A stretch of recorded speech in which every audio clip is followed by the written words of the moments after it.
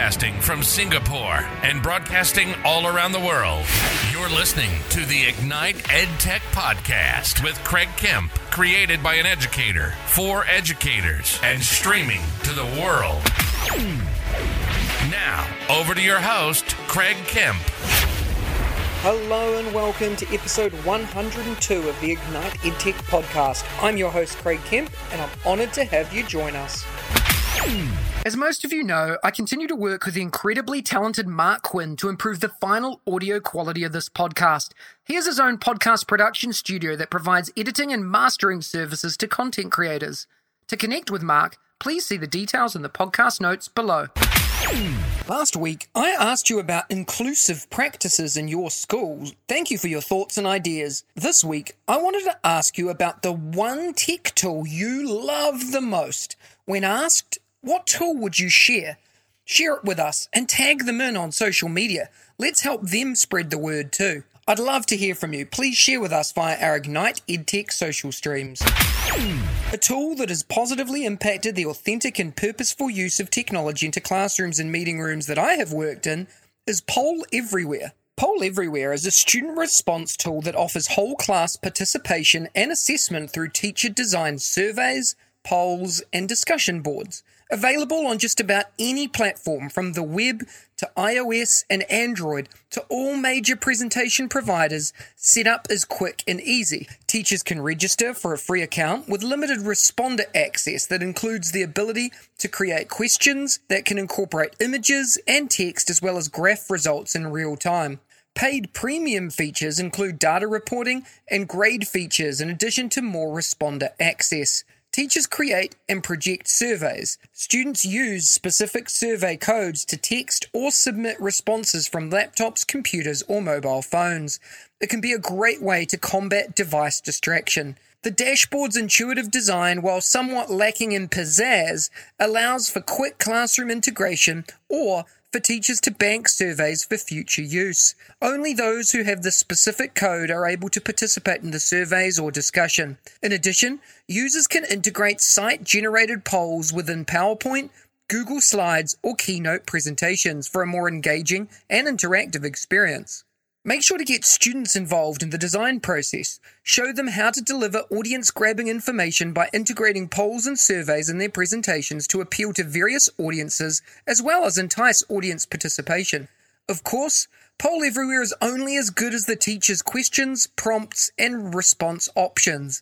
Therefore, students will truly benefit from the experience and potential whole class discussion if the prompt elicits such a conversation. I highly recommend that you take a look at the link in the description below, polleverywhere.com. Last week, we talked about DEIJ and the tech tools I love and use within this space. If you're interested in learning more, go back and listen to last week's episode. This week, I wanted to talk a little bit about my journey as a startup founder. 18 months ago, myself and EduSpark co-founder Andrew Mowat embarked on a journey that neither of us thought would take us this far. We said to each other, let's do it ourselves, when faced with a situation of not having a platform that met our needs. So we did. Exactly 1 year ago this week, we launched EduSpark.world. Being a startup founder and entrepreneur has been a crazy ride, and I wanted to share some highlights and lowlights here today for those of you thinking about starting your own journey in this edtech space. Let's begin with starting out on this journey. If you're like me, and just about every other teacher I know, you have ideas. You talk about them, you think about them, you share them, but very rarely do you act on them, mostly because you don't have time. When does a teacher have time to follow through on these crazy ideas and make them a reality? The idea started as a small way of us building a tech-specific platform to support some schools we were working with in countries all over the world. The current course provision platforms we were using just weren't doing the trick, nor did they provide the features and facilities that support adult learners in every aspect of their learning journey, especially in the K-12 space. After multiple conversations, we approached some developers and started the wheels in motion, not taking on any funding, but bootstrapping it and doing everything we could to fund the project ourselves. Bootstrapping, as a concept, is a term for starting a company with very little capital, relying on our own money for investment and running the company off our revenue rather than taking on external funding rounds. The purpose for this, from our perspective, was to ensure that we had complete control of this and no one else could take away our ideas or concepts, no matter how crazy they may seem. The business element of these sorts of companies scared us, and we didn't want an investor to control that. We wanted this to be a platform built by educators for educators through teacher and leader voice, and that's what we're doing. We started by listening, and listening is what we did. We had hundreds of hours of conversations with teachers, school leaders, and external thought leaders about professional learning and how to access it. We identified gaps, looked at current tools that meet some of the needs, and then we started building. We didn't do this alone. We worked on every aspect of the platform and ran beta testing with everything and everyone along the way. We utilized our connections and our partner schools, and we still do that with every new feature today. Every new feature or every new course comes from a direct conversation with a school or leader telling us what they need to help make their job easier or to make the role of the teacher learner more engaging. The platform went live in September 2021, just 12 months ago, and is still one of my proudest moments today. Not just talking the talk, but walking the walk. But the proudest part of this was that we had hundreds of people backing us, believing in us, and not just talking the talk, but building with us. We had schools jumping on board as paid users and creators building courses that met the highest of standards that we set. We had published authors, keynote speakers, principals, and teachers from every corner of the globe building content on our platform. It was incredible, not just because we had this trust, but because our dreams were becoming a reality. People often ask me, what platform does EduSpark use? And it always provokes a little giggle because our developers have done such a good job of building this that it looks like we've white-labeled another solution from a system that's been around for multiple years. But the reality is that every single part of EduSpark has been built from scratch by our incredible team of coders and designers. I owe the world to them for the work that they do, the meetings they sit through, the ideas we throw at them, and the crazy things we ask them to do. But every time they don't just deliver, but they exceed expectations. Don't get me wrong, we've built something pretty amazing in an incredible short amount of time, but this hasn't come without its bad points, its downsides, and its frustrations. There have been arguments, negative conversations, even threats, financial scares, and much, much more. But every time we come out on a positive note.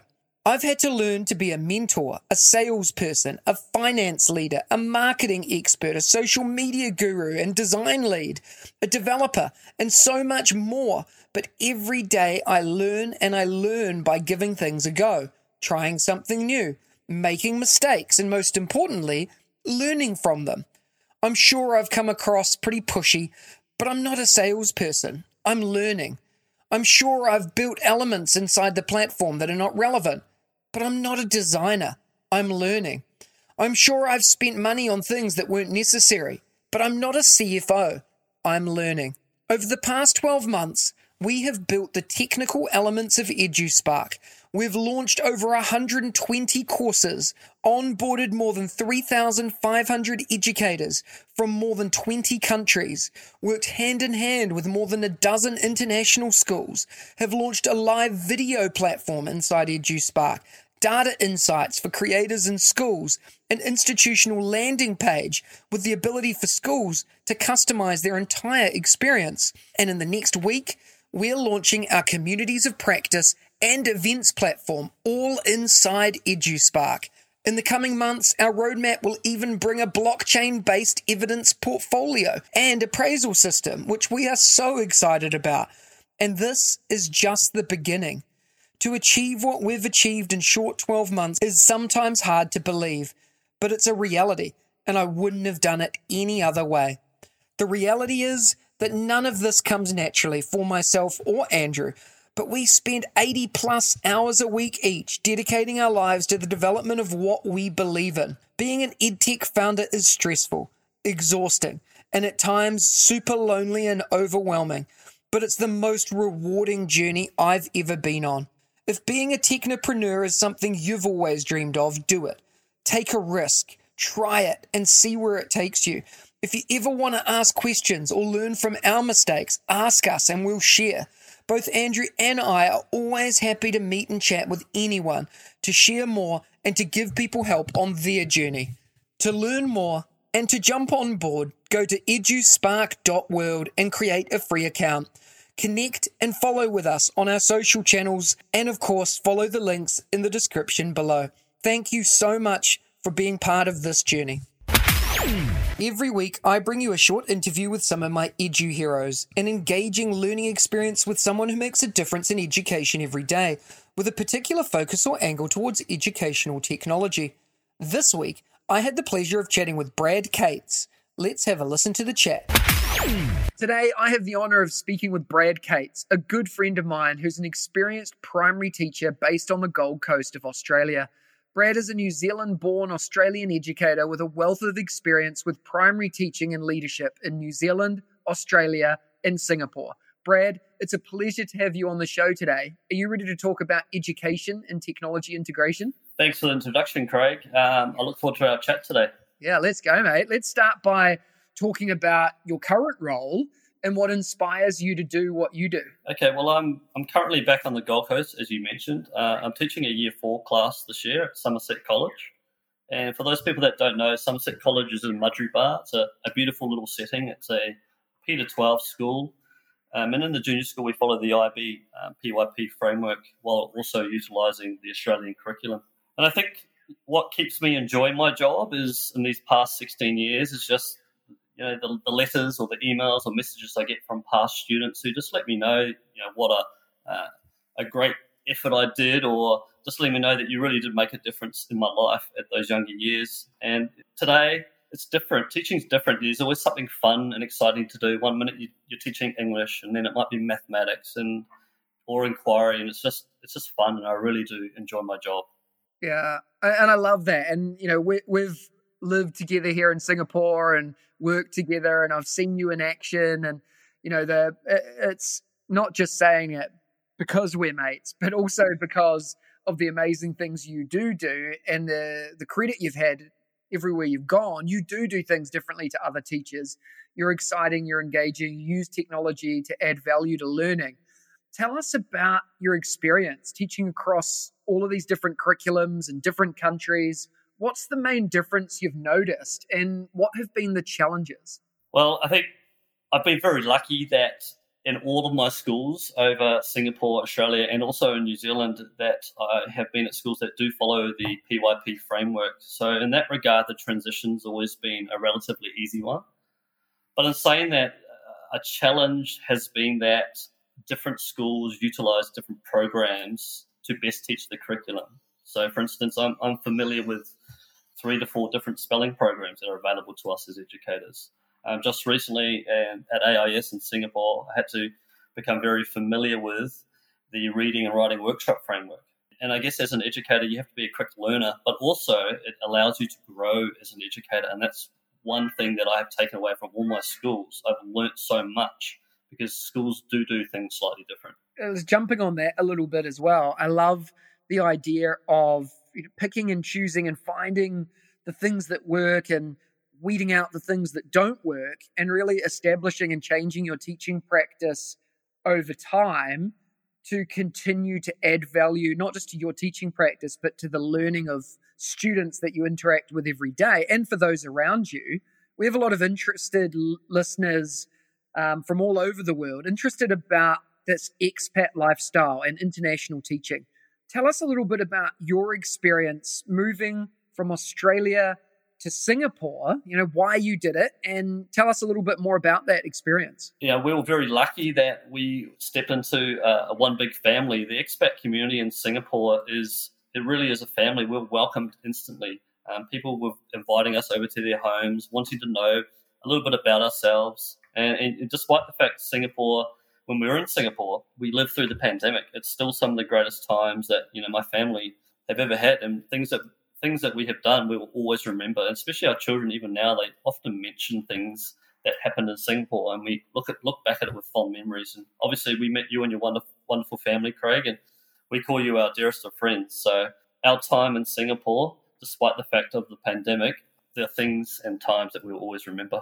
For us as well, we've been in Singapore 10 years now. We thought that expat journey would be a couple of years, and along the way, we've met some pretty outstanding people. We've had outstanding opportunities presented our way, and having you and your family over here was an absolute pleasure. And like you said, lifetime friends out of it as well. And I think that's one of the beauties of teaching internationally. Not just push yourself, try something new, take a risk, but everyone else is in the same shoes. Everyone's in it for the first time, or trying something different, or pushing outside of their comfort zone as well. So there's a lot of similarities to continue on. A lot of the schools internationally too have exciting mindsets, innovative, forward thinking. A lot of the listeners of this podcast are heavily invested in integrating technology authentically and purposefully into their classroom. And a lot of schools internationally do provide great technology integration. We've talked about this before as well, about the opportunities that technology adds to not just teachers, but learners inside of those classrooms too. And you integrate technology seamlessly into your classroom, Brad, which adds huge value to the learning experience for your students. It connects your parents, and it provides you with amazing analytical data on demand. What are the benefits of using technology, and why do you do it? Well, I remember my early days of teaching, where I was still using a blackboard, and there was that one desktop computer in the back of the room, and now it's one-to-one devices. It just allows for information to be quickly sourced for the students. As a teacher, you're able to share videos or websites or passages via something like a Google Classroom, just help support your lessons and obviously the learners. The technology, this lets the students share their learning in a variety of creative ways. I'm always learning from my students. It really is such a wonderful thing, technology in the classroom. It allows for seamless collaboration in group tasks, for instance. And with schools more and more moving towards the digital portfolios, it allows parents to feel more connected with their own children's learning and their progress. It allows our learners to really become authentic global learners and citizens of this world as well. So it's wonderful that technology has come so far. And as I mentioned, I'm always learning from my students. Yeah, and I think that last point's really important, Brad. The whole idea of, students know more than we know, and that's okay. They can teach us things. Often technology becomes the scare factor within a school or an institution, or even in homes, that parents and teachers get worried about not knowing something or not staying up to date, but actually, giving students voice and choice in what they can do, and them becoming the teachers is one of the critical elements of this new way of teaching and learning and engaging in those spaces. So it's a really good point, and credit to you for the work that you do in the classroom every day, listening to students, using technology, and bringing parents on board that journey too. Let's jump into some quick fire questions, Brad. The first thing that comes to your head, and maybe a brief why. What's your favorite EdTech book or resource? I would have to say the most powerful at the moment is Mote for me as an educator. The ability to give oral feedback to a group's Google slide, or helping a student to up-level their writing via a Google Doc it's brilliant. It's just so powerful. So I would definitely say Mote. Yeah, I love Mote. Mote's a massive favorite of mine as well. Do you have another go-to EdTech tool that the listeners need to try? One that was released a few years ago that I've really started using once again is classroomscreen.com. They really have added some fantastic new features. In particular, I really like that you can upload YouTube videos to it, and you don't get confronted with any of the ads. Sometimes you have to be careful before showing a YouTube video to students, but if you use it via Classroom Screen, you don't have that problem. I love it. We'll make sure the links to these are in the podcast notes as well for those listening. What's one daily habit or practice that helps you enjoy, progress, and succeed in your career, Brad? Something that I introduced about 5-6 years ago, something very simple, is that every single day the students in my class sit at a different seat. They're at a different table. It makes them talk with, mix with, learn from, get inspiration from different students every single day. And by doing that, it has really allowed to create this atmosphere of trust and community and family in my classroom. And so that's something to the listeners out there. Just try that. I really do think it allows for wonderful community feel in your classroom. And, final question from me, Brad. I wondered, in today's world where teachers are put under so much pressure and stress and well-being is critical to making sure that we do our best, what do you do to look after yourself, to make sure that you're at your best every day when you come in for the learners in your classroom? I do make sure when I leave my classroom for the day, I leave my work at the door. So I walk out the door knowing that I've done the best I can, and then I'm also prepared for the next day. And then when I do get home, I spend time with my family, of course, help them with their homework, cook dinner with my wife, and then I also take a little time for myself. So at the moment, I've sort of got into bike riding over the past 3-4 years, and so I go for a ride for an hour or so, and that has really helped me be the best version of a husband, a father, and also as a teacher. I love it. And it's something that, as teachers, we don't do enough. And that's think about ourselves a little bit and be a little bit selfish. We always invest so much time in other people that, we're seeing a whole massive state and rate of teachers dropping out of the profession. And I love that you invest time in that as well, that you do your best while you're in there, put in an absolute ton of effort and energy, but also take some time out for your family and yourself. Brad, awesome chat today, as always. I know that the listeners are going to want to follow and connect with you. What's the best way for them to do that? I'm not really on social media, but the best way to connect with me would definitely be LinkedIn. An easy search using my name, Brad Cates. I would love to hear from anyone, connect with anyone, speak with anyone about living the expat lifestyle. And it's one that I also hope to do again in the future. I love it, Brad. We'll make sure the link to your LinkedIn profile is in the notes below. Thank you so much for your time today. Inspirational as always. Thank you, Craig. Next week, join me for episode 103 of the Ignite EdTech podcast when I'm joined by Lisa O'Master. If you enjoyed today's episode, please follow us and share the podcast with your PLN and colleagues. Please remember to spend a few minutes to rate this podcast too on your podcast channel of choice so we can reach even more educators and EdTech enthusiasts globally. Remember, you have the chance to win as well. Check out the links in the description for more, and I'll see you again next week. If you liked today's episode, please don't forget to subscribe so you don't miss another episode. And be in the drawing to win prizes every week. If you know others that would enjoy the show, please hit that share button and brighten their day. Join us again next week for your weekly EdTech hit with @Mr. Kemp NZ. We'll see you again soon.